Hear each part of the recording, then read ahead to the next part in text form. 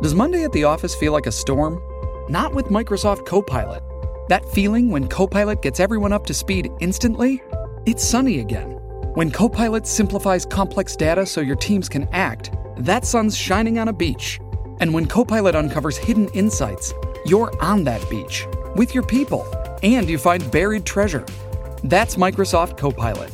Learn more at Microsoft.com/AI for all. Hey everybody, Dr. Zubin Nemanja. I have a super special guest today in the era of COVID hysteria.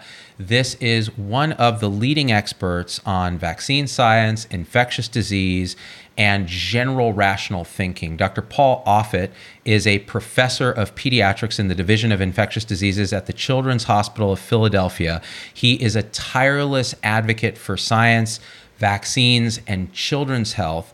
And he joins me today to talk about many things, in particular, how are we responding to this COVID-19 epidemic? And is our response, like an over-exuberant immune system, part of more damaging than the disease itself? Paul, welcome back to the show, brother. Thank you. Man, it's good to see you and hear your voice. Are you on lockdown over there? Because we're on lockdown here in the Bay Area. Yes, lockdown. I mean, restaurants are closed, bars are closed, cafes are closed. The hospital has not only essential personnel. So if you're not on service, don't come in. It's lockdown. Man, and so how are you and your family sort of dealing with the lockdown? Because I've got my kids in the other room doing homeschooling, basically. My wife is going back and forth to Stanford or working from home because she's doing radiology and they're seeing cases. And so what are you guys doing to kind of weather this? Well, first of all, our kids are adults, so they're no longer in the home. So it's just me and my wife spending a lot of time together trying to avoid, any sort of domestic abuse situation. So I think we're good. It is a real, people, and again, this is actually getting to the heart of what we're going to discuss. People actually are underestimating the social, psychological, and physical ramifications of what we're doing. Can you sort of tell me what your thinking is on this? No, I couldn't agree more. I mean, we have a virus that's come into this country that no one's seen before. So the entire population is susceptible. There's not a vaccine that can create immunity, so everyone's susceptible. And it has the capacity to spread and do harm. And the question is how best to prevent that. We've taken draconian measures, and maybe that's what it took. But I would argue that we will look back on this situation and that we will see that there are districts or regions or countries that didn't do it exactly the way that we did it, that still had the capacity to prevent spread in a significant way. I mean, do we really need to close schools? Do we really need to close all businesses? I mean, wouldn't it make sense, for example, that if a child comes into a classroom and has this infection, that we close that classroom down for a day or two while we scrub everything down and then let people come back into the school again? I mean, which is pretty much what the CDC actually has recommended. Couldn't you do then the same thing with businesses? The other thing, just one point, is that this is a virus that primarily is going to kill people who are older and also have comorbidities, chronic lung disease, chronic heart disease, hypertension, et cetera. So who really the group is that's going to die. So that group then should stay home. Just weather this out for the next few weeks or couple of months or whatever it takes. Those people should stay home. I think anybody who has a mild respiratory illness or moderate respiratory illness should stay home. And the family that's in contact with them should stay home. Do that, and then obviously anybody who is older should limit any contact that they have with crowds and just do more sensible things. I just feel like by doing what we're doing, there will be a lot of unanticipated consequences, which could be dire. I mean, I think businesses will likely close down. I think people will lose jobs. People could become homeless. There'll be a ripple effect to this that will be very damaging. Right now, we have roughly 75 or so deaths in the United States, somewhere in that range. No, I'm sorry, it's 87 deaths. As of today, which is March 17th, I think it's 87 deaths, which is obviously, any death is bad, but keep in mind the fact that the CDC estimates that as of March 7th, we've had between 22 and 52,000 deaths from influenza. And there are thousands of children who've died of respiratory syncytial virus in this country. So, which is not to say if you can't prevent it. But I just wonder at what cost we're ultimately preventing this. Yeah, and I think so. There's a lot to talk about here, and I think you kind of stirred the pot a little bit on Facebook by making a post that sort of spelled some of this out, and it got my attention because it said a lot of the things that I have been trying to weave into what I've been saying in terms of the messaging on this, and it's this. the damage that we can cause from our response to something that is a bit unknown, it can be more exuberant than the disease itself. Now, we'll talk about comparisons to influenza and RSV. We can talk about those things. We can talk about the overwhelm of the healthcare system. We can talk about the effectiveness of social distancing and the draconian measures. We can look at other countries and we can have that discussion, and we will. But I think in the short run, we need to think about what's driving the fear and the panic here, which is so harmful. Everywhere you look on the news, it's coronavirus. And everywhere, they've canceled sports, they've canceled events. And some of that's very appropriate. But the thing is, it's creating a sense of anxiety and panic that is starting to breed real problems. Yesterday, when I went to the grocery store, because suddenly they announced we're on lockdown, it was pretty chaotic. If you want to create a scene where people are getting infected, suddenly announce a lockdown and have a run on the grocery stores where everyone's bumping into each other for eggs. So these kind of things have untoward consequences as well. Now, the rational approach of let's focus on people most at risk, let's have targeted measures. Again, we have no precedent really for how to make this unfold. And we can look at other countries, what Singapore and Korea are doing. But one of the things you mentioned in your post that I thought, and again, it was interesting because you're a bastion of science, reason, and a rational approach to the world. You've done it. You've talked about it in your books. You've talked about it with your work on vaccines. The response to your post was an exuberant, oh my God, you're not panicking enough, Paul. Like, what are you doing? You're causing harm here. And it's because you said things like, the reason we fear this virus, there's three good reasons to generate true emotional fear around a virus. One is it kills children preferentially. This one doesn't. Another is it causes disfiguring permanent harm. With the exception of scarring of lung disease in patients at high risk, this one doesn't. The third is it kills the majority of people that it infects. Rabies is a good example. By the way, smallpox is a good example of disfiguring, right? And polio, a good example of affecting children, like really scary. And then killing a bunch of people, rabies. This one does none of those things. And yet we have upended the entire social and economic fabric of this country to combat it. Now, maybe that's the right answer, but what if we're actually doing more harm than good? And these are the discussions that we need to have, especially when people are losing their minds. So I'm curious to bounce that back to you and see what your thoughts are. Well, see, what people will say, it's fear of the unknown. That COVID-19 is not a word we've ever heard before. And although coronaviruses, human coronaviruses, we've known about since the early 1960s, there are 4 human coronaviruses. I'd say 15 to 20% of the children who come into our hospital every year with respiratory symptoms will have one of those coronaviruses. This is a novel coronavirus. And really, frankly, it's a bat coronavirus. It's 96% bat coronavirus. So we don't know a lot about how it will spread in the human population, but we do know a lot. I mean, people say, there's just so much we don't know, but we do know many things. One is that China and South Korea have largely eliminated this virus. Now, I am certain that there are millions and millions of people in China and South Korea who are still not immune to that virus, meaning they don't have antibodies circulating in their bloodstream that makes them protected. So there's still large swaths of that population that are susceptible to that virus. Yet we stopped it, which makes me think it's not a purely respiratory spread virus, because you can't stop a virus that is purely respiratory. We can't stop influenza. I mean, if you look at influenza sweeping across this country every year, one thing you could look at actually is to see whether these draconian quarantine or the self-quarantining that we're doing has had an effect on influenza spread. And it really hasn't, because there is no stopping a virus that's easily spread by the respiratory route, which tells me that there has to be a fecal-oral component to this. Okay, that's really interesting. Nobody's talking about this. So the fact that these draconian measures actually haven't slowed or stopped the spread of influenza, but it has slowed or stopped the spread of COVID-19 in the countries where these measures have taken place. So like you said, could there be a fecal oral? Could it be another thing, or more fomite-based as opposed to respiratory droplet purely? So elaborate on that. This is fascinating to me. So what it looks like to me, at least in part, is look at a virus like norovirus, which is an enteric virus. Where do you see outbreaks of norovirus? You see it on cruise ships. You see it in nursing homes. You see it regionally.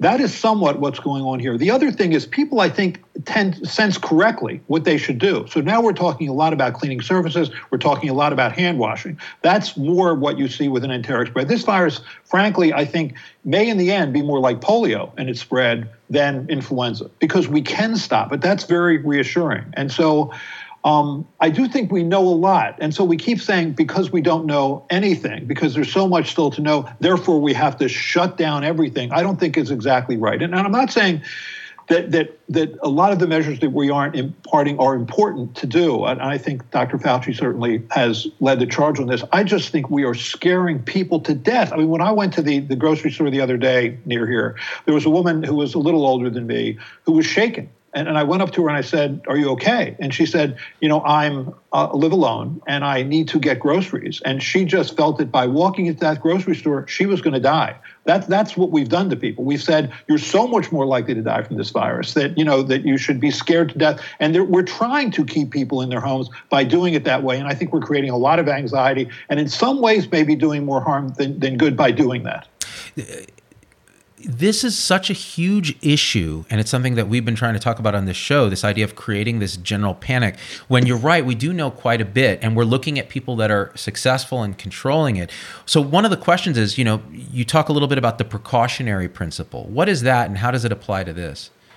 So precautionary principle means you exercise caution to avoid harm. So, for example, if there's a plasticizer in a toy that you think might be harmful, you take it out. That's not going to, it may help people, it certainly won't hurt people. Taking a plasticizer out of a toy will never hurt people.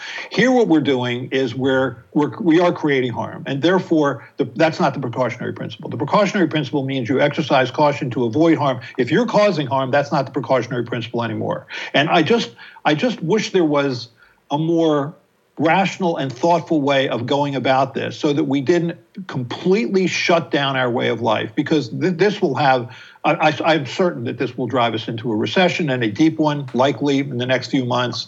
And people will be hurt by that. Businesses will be hurt by that. Workers will be hurt by that. The Trump administration is trying to bail us all out of that with this $860 billion program to put money back in people's pockets. But if they're scared to walk out of their house, they're not going to be spending money. So it's not going to help. I think Dr. Fauci and the public health community have wanted to make sure we understood the seriousness of this. We understand the seriousness of this. That's not the problem. We have 24-hour news cycle that has coronavirus all the time. You've scared people. Don't worry about that. Let's just try and figure out some way that we can not completely shut ourselves down and still save lives. And I have to believe that's possible.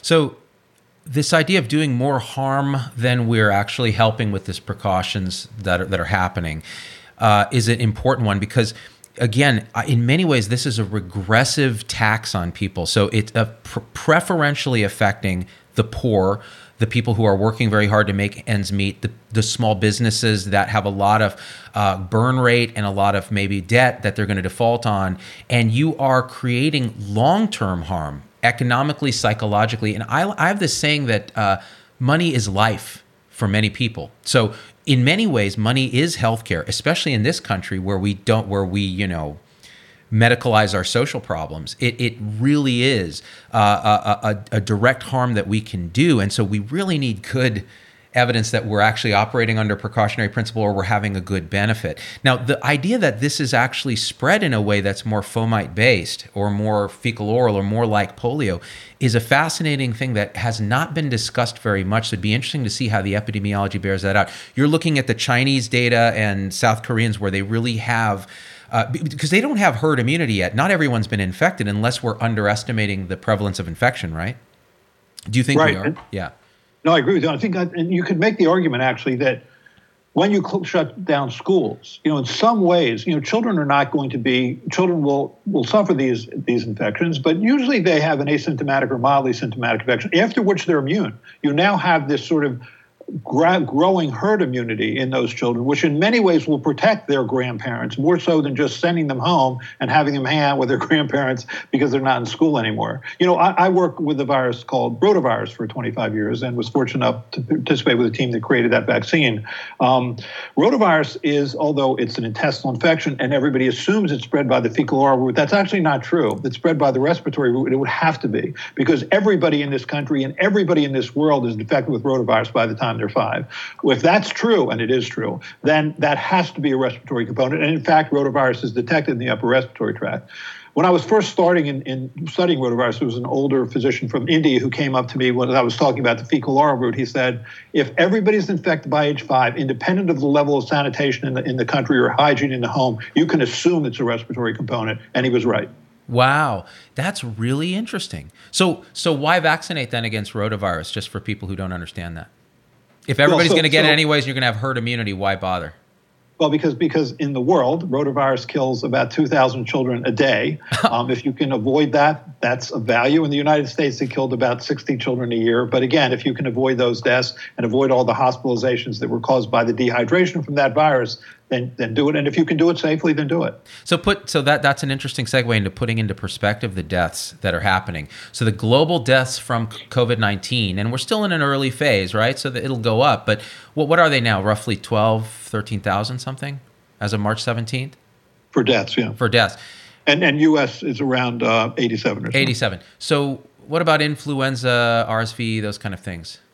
All right, so influenza will typically kill around 20, 30,000 people U.S. every year, and obviously hundreds of thousands in the world. If you look at the swine flu pandemic, for example, in 2009, that was a pandemic for which we actually had a vaccine in advance of its coming. That killed a little over 200,000 people in the world and killed about 12,000 people alone in the United States, just that virus. There was also epidemic spread of a different virus, but there was just that virus. 12,000 people died of that virus. And what's interesting about that virus, and people should take note, if you look at who died, of those over 65, that accounted for 20% of the deaths. Most of those deaths actually were in healthier, younger people. So here you have the advantage actually of knowing that this virus has a predilection to kill those who are older with other health problems. That gives you a chance to target a select group. And I just think we may be able to do this in a more rational way than we're doing it now. Man, so when I was obviously in full clinical practice during H1N1 epidemic, I saw young people who had no other medical problems, maybe a little asthma, maybe not even that, dying, ventilated in the ICU. And it was tragic. And yet the level of hysteria and panic and I think partially there is this fear of unknown. There's a fear of, it came out of China and some bat, and people freak out because bats, there was a whole series of fictional books called, the Passage series by an author named Cronin about a bat-related virus that turned people into vampires. I mean, this is a primal human fear, right? There's a xenophobic component. There's a zoonotic phobic, I don't know what the language around that is, of the bats. There's a batophobic component. So it has this primal emotional thing, whereas the swine flu, it's like, well, pigs, the Charlotte's Web. It's a very different thing. The emotional component of this is so different. But if you look at it rationally, like you said, now we have a virus that Now, the pushback, Paul, and I think maybe this is appropriate, maybe it's not. People are seeing young people too getting infected. So there's 35-year-olds. There's getting sick. Healthcare professionals in particular seems to be bearing the brunt of the severe illness because maybe they're getting higher inoculums. It's not clear. And again, the data's still early. What's your thinking on that? Are we just exaggerating the risk of that, or is it a real risk, but it's still relatively small compared to the population at stake? Yeah, that's a great question. I think there is a respiratory component to this. And I think what you said earlier is exactly right. I think you either need closer contact or you need a higher burden of virus that you're initially infected with. So, because that's why it is stoppable. I mean, that is why we can stop this. So it's not like measles, which is an airspace disease. I mean, the minute that if you're infected with measles, if somebody just walks into the room where you've been in the past 2 hours, they can get it. That's not this virus. This is a stoppable virus. So I just think we can be more specific, more targeted in our ability to stop that. But you're right. I mean, I also think we really have to crack down on people to say, if you're mildly ill or ill, stay home. And I think what we're doing is we don't trust people to do that. But because we don't trust them to do that, we're saying, okay, everybody stays home. And by doing that, we will have a massive hit on people's ability to have a livelihood. And most people live paycheck to paycheck. And it's just, I think what we're doing, because we don't trust people to stay home when they're sick, is we're basically making them stay home, period. So this is a big social engineering experiment that we're doing on a mass scale, and we have no idea really what's going to happen. And again, to compare us culturally to Italy or South Korea or China is an invalid comparison. How is Italy different? They have older population, right? So we're seeing, what was it, 25% of people in Italy are over the age of 65. Here it's more like 16%. So yes, the outcomes are going to be different there. You're going to have more mortality, more morbidity. And I think the biggest problem in this disease so far from the healthcare standpoint has been the morbidity component, needing ventilators, prolonged ventilation, the scarring and potential lung damage that occurs afterwards. But it's mostly in a vulnerable population. Do you think is the U.S. different, and what do you think we can do differently then in light of those differences compared to the Italian experience? Because the first pushback you'll get, Paul, and you have is, well, but look at Italy. Here, I'm an Italian doctor, or I'm an Italian citizen, and here's what's going on here. Everything's falling apart. The system is collapsing. Healthcare professionals are getting sick. 3,000 people have died. The world is ending. And honestly, the emotional reaction to that is, oh my God, we got to do something right now. I mean, how are you thinking about this? Right. So what's the difference? You have Italy, South Korea, and France all have roughly the same population, about 60 million people. Yet Italy is where this is there are far more deaths. I think a couple reasons. One is that it is an older population. I mean, the average age there is almost 10 years older than the average age here, and they have a significant larger percentage of their population that's over 65. But I think the other reason is look at where people are dying. They're primarily dying in northern Italy. That's largely a sort of rural setting where there are sort of scattered towns. This is not as big of an issue in Rome as it is in Milan and the areas around Milan. And I think that the healthcare system in that area is much sparser, much less geared toward intensive care than it is in a big city in the south like Rome. So I think that's also part of it, because there's nothing specific about Italian people that should make them more susceptible than someone who's French or Spanish, et cetera. So I think that's what everybody points to as this is what we don't want to have happen here. But I think that's not going to happen here. I think what's going to happen here is very similar to what's happening in France, for example, or hopefully South Korea. I mean, I think we were late to get testing, and I think that's what hurt us at the population level. It really would have helped us to know who was sick and who wasn't sick at the beginning. That's where South Korea was way ahead of us, and that's where we got hurt. From the individual level, it doesn't matter that much. I mean, if I have a respiratory infection, stay home. Independent. I don't need to find out whether I have COVID-19 or not. Stay home. Because I think, frankly, from an individual level, if somebody gets their test and they find out that they have influenza, they'll be relieved as compared to if they have COVID-19, where they are going to assume they're going to die no matter how old they are. Then I think a lot of that makes sense. And again, the question of like, if you infected. So I heard some talk about Great Britain's response. So are you familiar with their response at all? What's going on with them? Because they're talking about even like allowing young people to get infected and develop herd immunity and so on and so forth. This is, again, some of the rumor mill online. What have you heard anything about any of this? Yeah, so I've heard the same rumor. I've read the same rumor. I think that at some level you can understand the thinking, which is that it's not something young people die from. It's something young people get mildly infected with or have an asymptomatic infection. Therefore, they get immunity. Therefore, they sort of put a moat around those older people who are going to be more susceptible to severe forms of the disease. That does make some sense. I think we don't have that feeling here. We feel like we are trying to prevent any infection because we think any infection at any age could then be something that transmitted to someone who's older.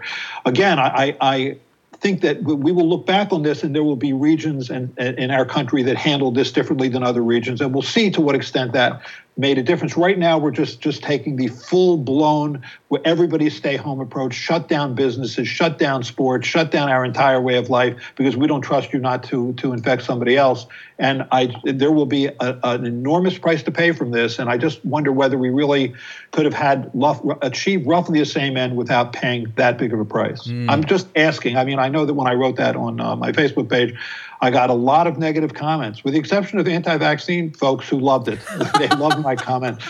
They thought that was the first time I've ever taken an anti-public health stance, but it really wasn't anti-public health. I was just trying to make a more surgical argument for how we could do this.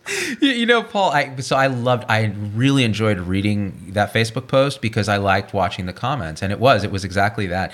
A lot of people in the rationalist community, right, who, by the way, I find to be a tad dogmatic at times and a little bit in their own headspace, right? That's why I kind of like you, because your recent book, has it come out yet, by the way?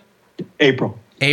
And I'm going through it, and it's a beautiful treatment on overtreatment and the things that we do that don't work. And I'll tell you, you are not a dogmatic, do everything kind of guy. And if you were, we wouldn't be buddies, because I'm not either. So we actually share something with the anti-vax community in the sense that you don't just take everything at face value. You look at the science behind it. Now, they don't do that. They just don't take anything at face value.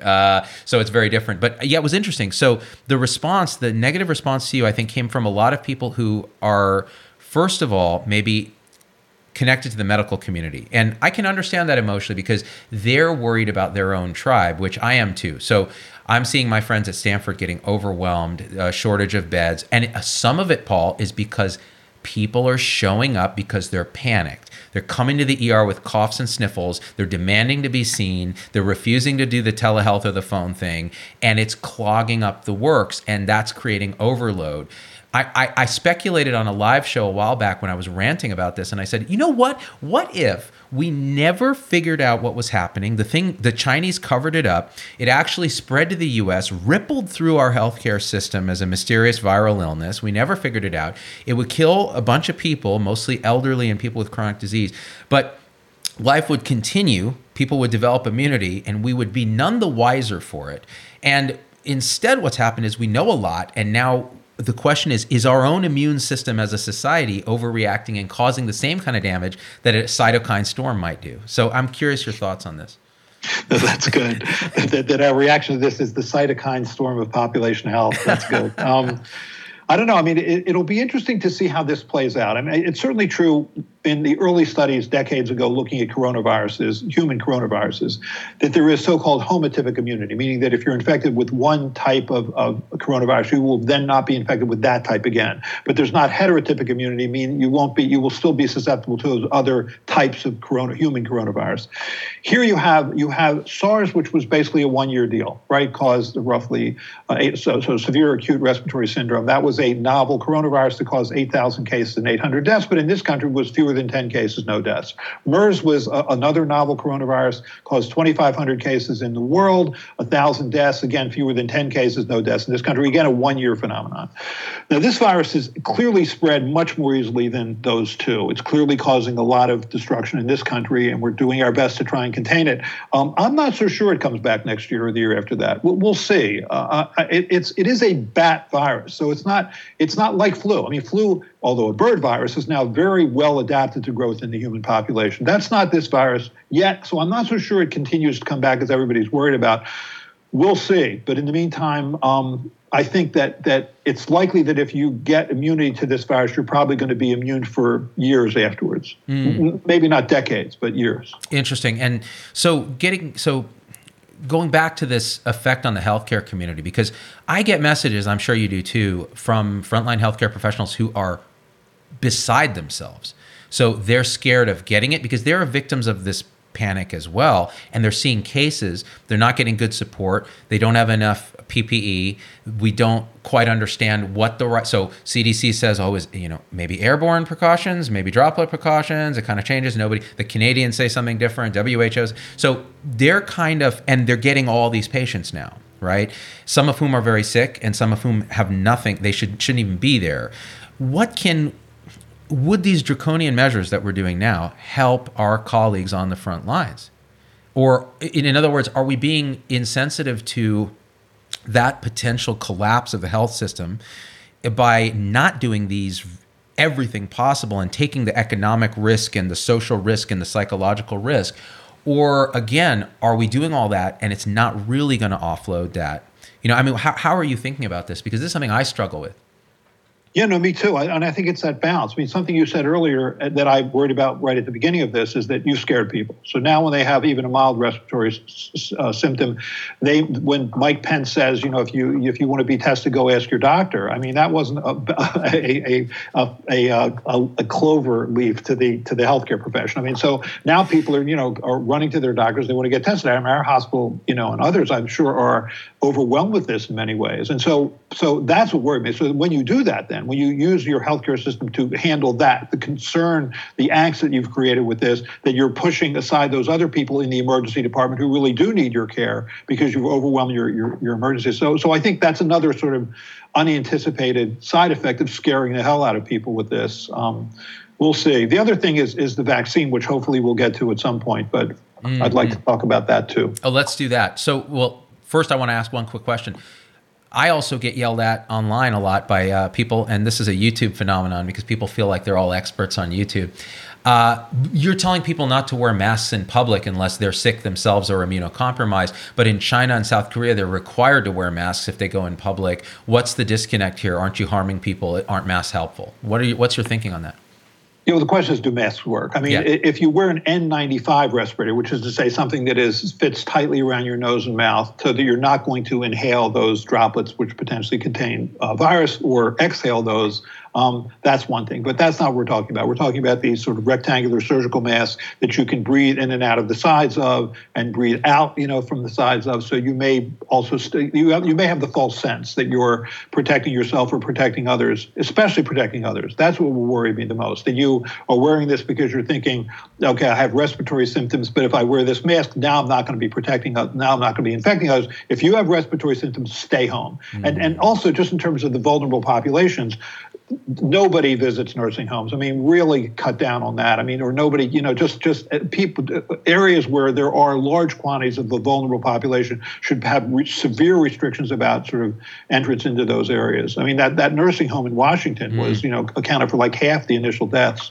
And I worry too, Paul, because what we're doing culturally, there were these great old episodes of The Simpsons where Homer's dad lives in assisted living. And he's just so excited when anyone comes to visit him because he's been forgotten. And now we're telling people, and I know why we have to do it, we're telling people don't visit your elders in the nursing home. And I hope that that's a cultural conditioning we can undo pretty quick after this is done, because that's so harmful. Loneliness and isolation are the biggest problems. I would almost want to just be comfort care if no one would see me. I would rather die of coronavirus if I were in that position, because we're social creatures. So that's just a caveat to this, but you're absolutely right. Those are the vulnerable population. And the other thing nobody's really talking about, so this was a phenomenon in Washington State from colleagues I've had up there, is having end-of-life discussions. So if you're 85 and you're infected with COVID and you're about to be intubated for that, is that something you want? When your mortality is 20%, your morbidity is super high, you're going to maybe have long-term lung issues, quality of life issues. Should we be having these conversations? It's a resource issue and it's a suffering issue, and those are things that we're not talking about at all. Now, to the vaccine, unless you have any comments on that stuff, any thoughts on that? No, I think that's, it'd be also interesting to look at, for example, I know Jefferson, which is just a few blocks from where I'm living now, the Jefferson Hospital has sort of canceled all elective transplants. With live, that if it's not an immediate problem, that they can wait for a day or two or a week or two and they'll see. But it's there. We'll see when this story is written what the collateral damage was. And I hope that we're open-minded enough and skeptical about looking at the way that we do things, that we'll look back and see what did we learn from this so that we can do it differently next time. Yeah. I mean, I think that we should always be skeptical of anything that we're doing, because we otherwise will never be doing it better in the future. Yeah, and honestly, that's your upcoming book, which I'm really excited to dig in, because this is a big soapbox of mine, that a lot of what we do in medicine is harmful, unhelpful, expensive, and doesn't help. And again, it gets to the current crisis. Like, are we creating more trouble and more problems and more side effects and more iatrogenesis by what we're doing? Now, again, this is a tough thing for me too, because my colleagues on the front lines that are, including my wife behind us, that are seeing this clog up. Where is she? There she is. Seeing this. God bless you. I'm sorry. It takes a special kind of patience to be married to me, believe it. Seeing it really just back up the healthcare system is very tough. And so I get these messages from people on the front lines who are they're beside themselves. And I'm very sensitive to that. So that all being said, let's cut to what are the pitfalls? Now, I had Peter Hotez on the show talking about his work on SARS-2 coronavirus vaccine. Talk about the vaccine. Just hit me with your understanding and where you think this is going, and let's go from there. So as a general rule, when you make a viral vaccine, you try and induce an immune response that prevents the virus from binding to a cell. The coronavirus has a protein on its surface, so-called glycoprotein, which is responsible for that binding. Therefore, all the efforts to make a vaccine are directed at making antibodies against that virus-binding protein, the glycoprotein. There are several approaches. One is Moderna's approach, which is now happening in Seattle, or they're at, I think, the Northern California Kaiser Permanente is now doing human trials of this Moderna product. Moderna is a messenger RNA. So you inject the person with messenger RNA that then converts to the protein that then induces the immune response. So that's one approach. The other approach is a DNA vaccine. So you inject, and Novio is doing that. You inject with the DNA that is the gene that codes for that protein. The DNA is then converted to messenger RNA, which is then translated to a protein that then induces an immune response. Or you give the protein itself, which is what Sanofi was doing. And I think what Peter Hotez was doing, which is that you use whatever expression system you want to essentially create the protein. And then usually that protein is adjuvanted with one adjuvant or another, all for the purpose of inducing an antibody response against this protein. And the adjuvant is an immune enhancer, right? So it's something that it provokes a little more immune response. Right, that enables you to give either lesser quantities of the antigen or fewer doses. Got it. The protein, this glycoprotein, binds to something called ACE, which is an angiotensin converting enzyme. I think that if you're going to launch this, start testing this vaccine, you have to damn well make sure it's safe. Because remember, the people that are now getting this vaccine in Seattle are unlikely to die from this virus. I mean, they're young, healthy people. So you have to, I just worry that you would in any sense rush this, that you wouldn't do extensive animal model testing, that you wouldn't then do extensive phase 1 safety and immunogenicity testing before you ever get to an efficacy test. I think people got fooled by Ebola. When the Ebola outbreak happened in West Africa, we had already spent 20 years making an Ebola vaccine. I mean, we had done extensive animal model testing. We'd done extensive phase 1 and phase 2 testing. We knew the safety data. We knew the efficacy data in people. And then when that outbreak occurred, that vaccine occurred in West Africa. That vaccine was in the vials and ready to go for a phase 3 test, which is to say an efficacy test, which is to say, does it work? We're not near that here. And I think when Tony Fauci initially said this is going to be 12 to 18 months, he was right. But yet we're still sort of rolling it out here, and I worry that people will line up to try and get a product that I think has not yet reached a level of testing that it should reach, remembering that the people who are going to be getting this vaccine are very unlikely to suffer seriously from this virus. So you better make sure it's safe before you put it into them.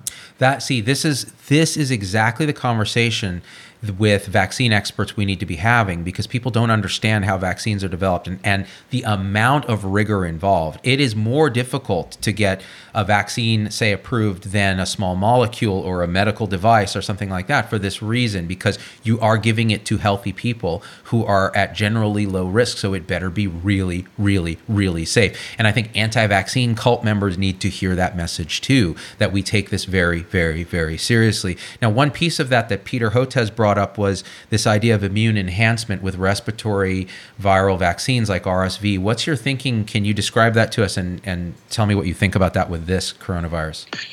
Right. So in the 1960s, there was an attempt to make a respiratory syncytial virus vaccine. That's a virus that infects everybody. It's a respiratory virus, but it primarily kills the young, especially prematures, but primarily kills children in the first couple of years of life. And we'll have a few thousand deaths every year from this virus. The way that they made that vaccine, and it was out of NIH in Bob Chanick's lab, was they took the virus, killed it, and then inoculated people with a whole killed virus. What they found was that when then children were naturally exposed to the circulating virus, the natural virus, so-called wild-type virus, they actually did worse if they got the vaccine than if they didn't get the vaccine. That's one example. Another example was there was a whole killed measles virus. It was introduced in this country in 1963. That too, when you were then exposed to the natural virus, actually you had a worsened syndrome, more likely to get pneumonia than if you had never gotten that vaccine. That's a bad sign. And dengue is another example. The so-called Dengvaxia vaccine that's made by Sanofi Pasteur in children who have never been exposed to the virus before. You actually had the so-called facilitated antibody entrance. So in other words, that you develop these sort of binding antibodies so that when you then were infected with when you were infected with actual wild type dengue, natural dengue, that actually those antibodies facilitated virus entry into cells and made you worse. So there's 3 examples right there of so-called immune enhancement. And if there's animal, as Peter said, and I'm glad he was willing to come on your show and say that was an issue.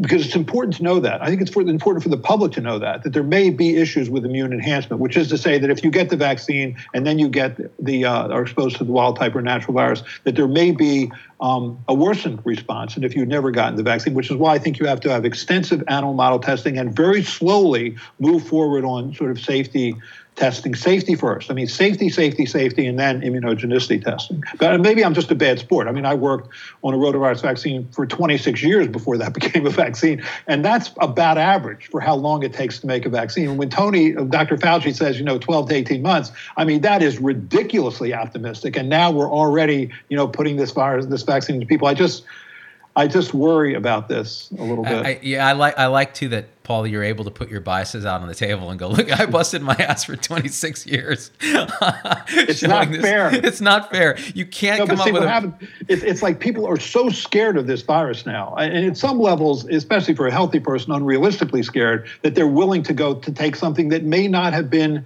tested as much as you would have liked it to have been tested. Right. Tell me about the early rotavirus vaccine that was associated with intussusception. What was the deal with that? We're talking about safety of vaccines. Let's dig into that a little, since that's your expertise. Right. So there was a vaccine that came onto the market in the United States in 1998. It was on the market for about 10 months. It was called RotaShield. It was a product of what was then Wyeth Laboratories. And it was a rare cause of intussusception. Intussusception happens when the intestine sort of telescopes into itself, gets stuck, and then that can be a serious medical problem. It can allow for the entrance of bacteria into the bloodstream that cause sepsis. It can cause major bleeding, i.e. hemorrhage, that can be fatal. And it depends on what studies you looked at the time, but somewhere between 1 in 10,000, 1 in 30,000 people who got that vaccine suffered that.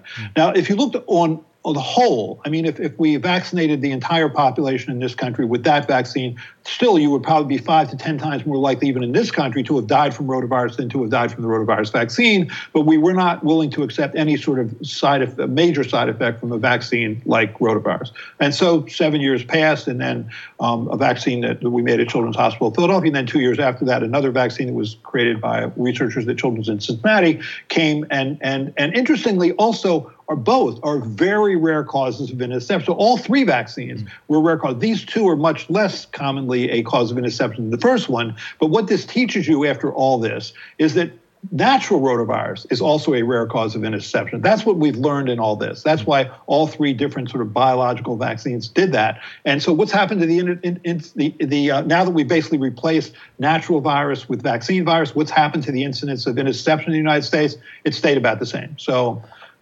that's the final story. Because the net effect of, whether you're infected with wild type rotavirus or whether you've had the vaccine, the net effect, if it is a slight increase in intussusception, is going to wash out as the same. Do you think that's what's happening with Guillain-Barré and flu vaccination? So, yeah. That's different. Is it different scenario? Considering this in this respect, I think that wild type rotavirus and rotavirus vaccines are probably equally capable of causing intussusception, which is to say extremely rarely. Yeah. Wild type influenza virus is 17 times more likely to cause Guillain-Barré syndrome than the vaccine. Okay. Therefore, the vaccine, thinking about it that way, protects against Guillain-Barré syndrome. Yeah, that actually was my statistical understanding of it. I actually did a show on that because there was a panic. Las Vegas posted something about a guy who got Guillain-Barré associated with vaccination temporarily. And the idea that, actually wild type flu, getting influenza is multiple times more risky for Guillain-Barré. People don't realize that. So, and what's your advice on flu shots this season, given that we're seeing potentially an additive effect on the healthcare system of influenza, severe influenza season, and this potential COVID thing?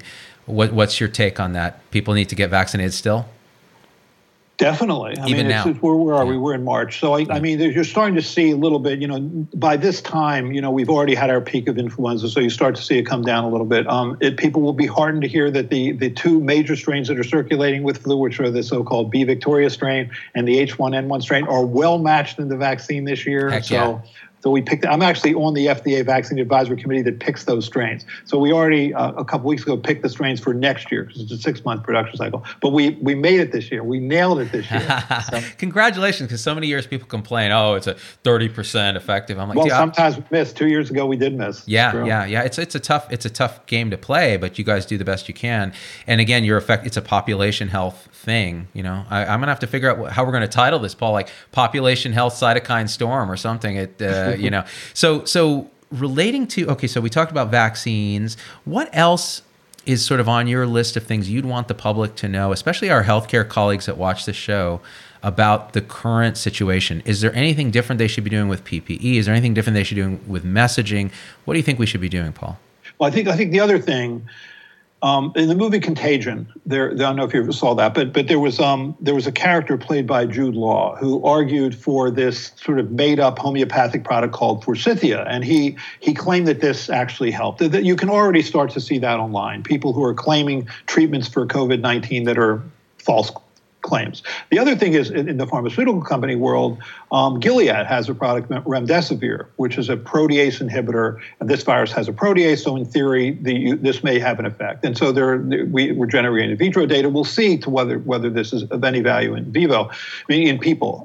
But we don't know that yet. And so it's interesting, the FDA no longer uses the term compassionate use. I don't know if you realize that. I didn't realize that. The companies will use it, but the FDA doesn't use it. And the reason is that if a product doesn't work or potentially could harm you, there's nothing compassionate about that. And so I think the term that they now use is either extended use or expanded use. And I think people should recognize that. I think there'll be a rush and a push, again, for antivirals in this situation, which, again, may not work or may be harmful. So just be careful out there. When you have this kind of level of panic, people are willing to forego certain safety issues that should be thought about more rationally, independent of what's going on out there. And I worry about that. Yeah, that makes a lot of sense. And we're seeing it all over Facebook, these false claims, take a bunch of vitamin C or, whatever this, elderberry nonsense is that I actually researched because so many people were asking me about it. I'm going to do a show on it. Hey, this is not something that will help you. And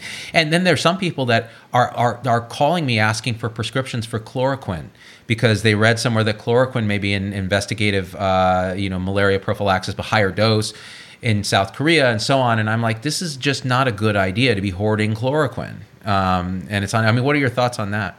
Wait till these things are tested. Wait till they're thoroughly, clearly tested. I mean, the good thing is you don't have to look to the gods to see whether or not these things work. We can do careful testing that people that get it or don't get it to see whether it makes a difference. But wait, and don't believe in anecdotal reports, of which I've already started to hear even from people I know well who've said, look, we did this drug and it worked well, but you don't know that if it's just on one person. So wait to see. Yeah, and people don't understand the power of statistics. So anecdote is nice as a start, but it is never science in itself. And, whether it's even, like a Merrick protocol, vitamin C, steroid diamond infusion for sepsis, well, study it with randomized controlled trials that are well designed and see if it actually works. So even small case series and retrospective case series and so on, they're not the gold standard for this. I wanted to follow up on something that it was just been bugging me. So messenger RNA vaccination sort of approaches. What are the advantages of that? So you're injecting, where are you injecting the mRNA? Into cells in the patient, and then they're creating the proteins, and then they're having immune response to the proteins. What's the advantage and disadvantage of that? The advantage is easy to make. Same thing with the DNA vaccine. It's easy to make. And if you know the protein that you're interested in, then you're there. So you inject it into muscle cells. Often it's taken up by dendritic cells, which are cells that present antigen to the body. And then it's quickly translated from messenger RNA to a protein, and then that's the protein you want. The one thing that worries me about this is, how many messenger RNA vaccines do we currently have in our armamentarium. That would be zero. It's the same number of DNA vaccines that we currently have, which is why the purified protein vaccine, at least that platform is out there. So we have, for example, the hepatitis B vaccine is a purified protein, single protein. The human papillomavirus vaccine is a single protein. And I can tell you, without fear of contradiction, that the FDA is much more comfortable with platforms that already exist rather than new platforms. So they'll be, hopefully, be much more skeptical of anything having to do with genetic material that is being injected into people than were we just injecting a protein. So we'll see how this plays out. But if I can get just one message out there, I know there's enormous panic associated with this vaccine, with this virus. Don't sacrifice, which would be the normal safety concerns that you have about any new product. I think that's brilliant. Very important, because that would be the tendency. Oh, just give it to me. I'll sign up for the trial. Let's go. And you got to realize, okay, this is now pump the brakes, right? Your absolute risk of dying from COVID is minuscule unless you're in a very high risk group. And even then, your absolute risk of dying. I tell people this all the time. There's two groups here. We have the healthcare professionals that are going to get overwhelmed and have a very hard season, and it's going to be stressful, and they're at high risk for exposure if they're not careful. But then you have the public, where it's like your chance of dying from this is, and you say, no, so what do you, this is back on this again, and again, I'm sorry to draw this out, but this is a fascinating discussion to me, and I think will be for the viewers. What about these people who are making these Nassim Taleb-like predictions of the sky is absolutely falling? So if you extrapolate the doubling rate based on our current situation, we're going to have, 1 million infections in the U.S. and, X hundreds of thousands of deaths. How are you thinking about those numbers? These very catastrophic scenarios of doubling time and exponential spread, looking at what's happened already in China and South Korea. Well, it didn't happen in China, right? I mean, we ended up having roughly 90,000 cases or something with 3,000 deaths in a population of 1.4 billion people.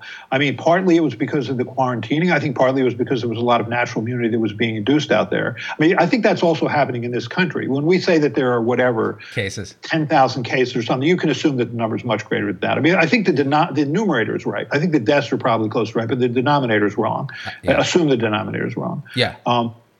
So these sort of worst case scenarios, I think, are being put out there to make sure that people stay home and don't walk outside their house. And so we're scaring them with that, which is good to a point. But I just worry that we may have crossed an important line here. The other thing, just to get back to something we were talking about, and we do this as doctors too all the time. When someone is doing badly, we think we can't hurt them. It's sort of like, we'll give them this drug, But if someone's doing badly, one of three things can happen. They can do better, they can stay the same, or do worse. You just want to take sure you don't take people who are going to get better or stay the same and make them worse, which is always possible. So you have to be careful with regard to vaccines and drugs. Dude, I wanna really emphasize that point. Because if you could clone your patient on the vent who's doing badly and have 3 of them and do 3 different interventions, I'm going to bet you that those interventions and the control group where you do nothing different, might actually do better a lot of the time, especially when we're talking about things like steroids, we're talking about experimental drugs, we're talking fluids. We don't realize how much harm we do because we don't have enough information, because it's very hard to know everything. And so the House of God, Sam Shem, who's become a friend, he says in the book, good medicine is about doing as much of nothing as possible, unless you know what you're doing. And I think this is a great example. Understand it, study it, use rational thinking, and do as much of nothing as possible, because it's often the safest outcome. Although my favorite line in that book was, show me the medical student that doesn't triple my work and I'll kiss their feet.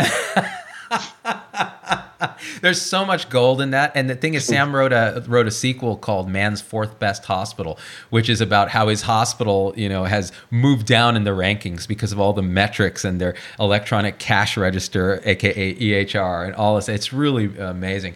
Let me ask my better here, because she is an academic chest radiologist at Stanford, if she has any questions that I can fling at you. Anything you're thinking? Any other questions? I think you covered them all. I think it was a good discussion. She said, I think I covered it all, and she thought it was a good discussion. That has never happened, Z-Pack. She has not one-upped me for once. This is amazing. So the thing about Margaret is she's better trained than me, went to better schools than me, is smarter than me, is more patient than me, and she still cooks dinner for me. It's just not fair. Life is not fair. Paul, it has really, really been great getting to talk to you. And thanks for the generosity of your time. I think we're both kind of locked down and frustrated with how we're seeing this stuff portrayed in the media. And hopefully this will generate discussion. If people disagree, they'll weigh in and we'll get some science happening and some rational thinking. Any parting thoughts for the tribe? No, thanks for the opportunity. I mean, it's just an angst-driven time. This gave me a chance to have a catharsis about all this, so I appreciate it. Thank you. Me too, man. Sometimes, and I'll end with this, it feels lonely when you're a voice in the wilderness shouting about something that everybody's shouting the opposite. And I think it can be very isolating. But I want to encourage people out there to, if they have an understanding of something, to be vocal about it. And let's have a discussion instead of shouting at each other and being shouted down by media and the general hysteria. So, Paul, thank you for everything you do. Thank you. And I'll see you next time on the show. Okay. All right, brother. Bye-bye. Thanks. Z-Pack, if you like this episode, please hit share. Leave a comment, support the show if you can, become a supporter on Facebook or YouTube, sign up for our email list on zdogmd.com, and we out. Peace.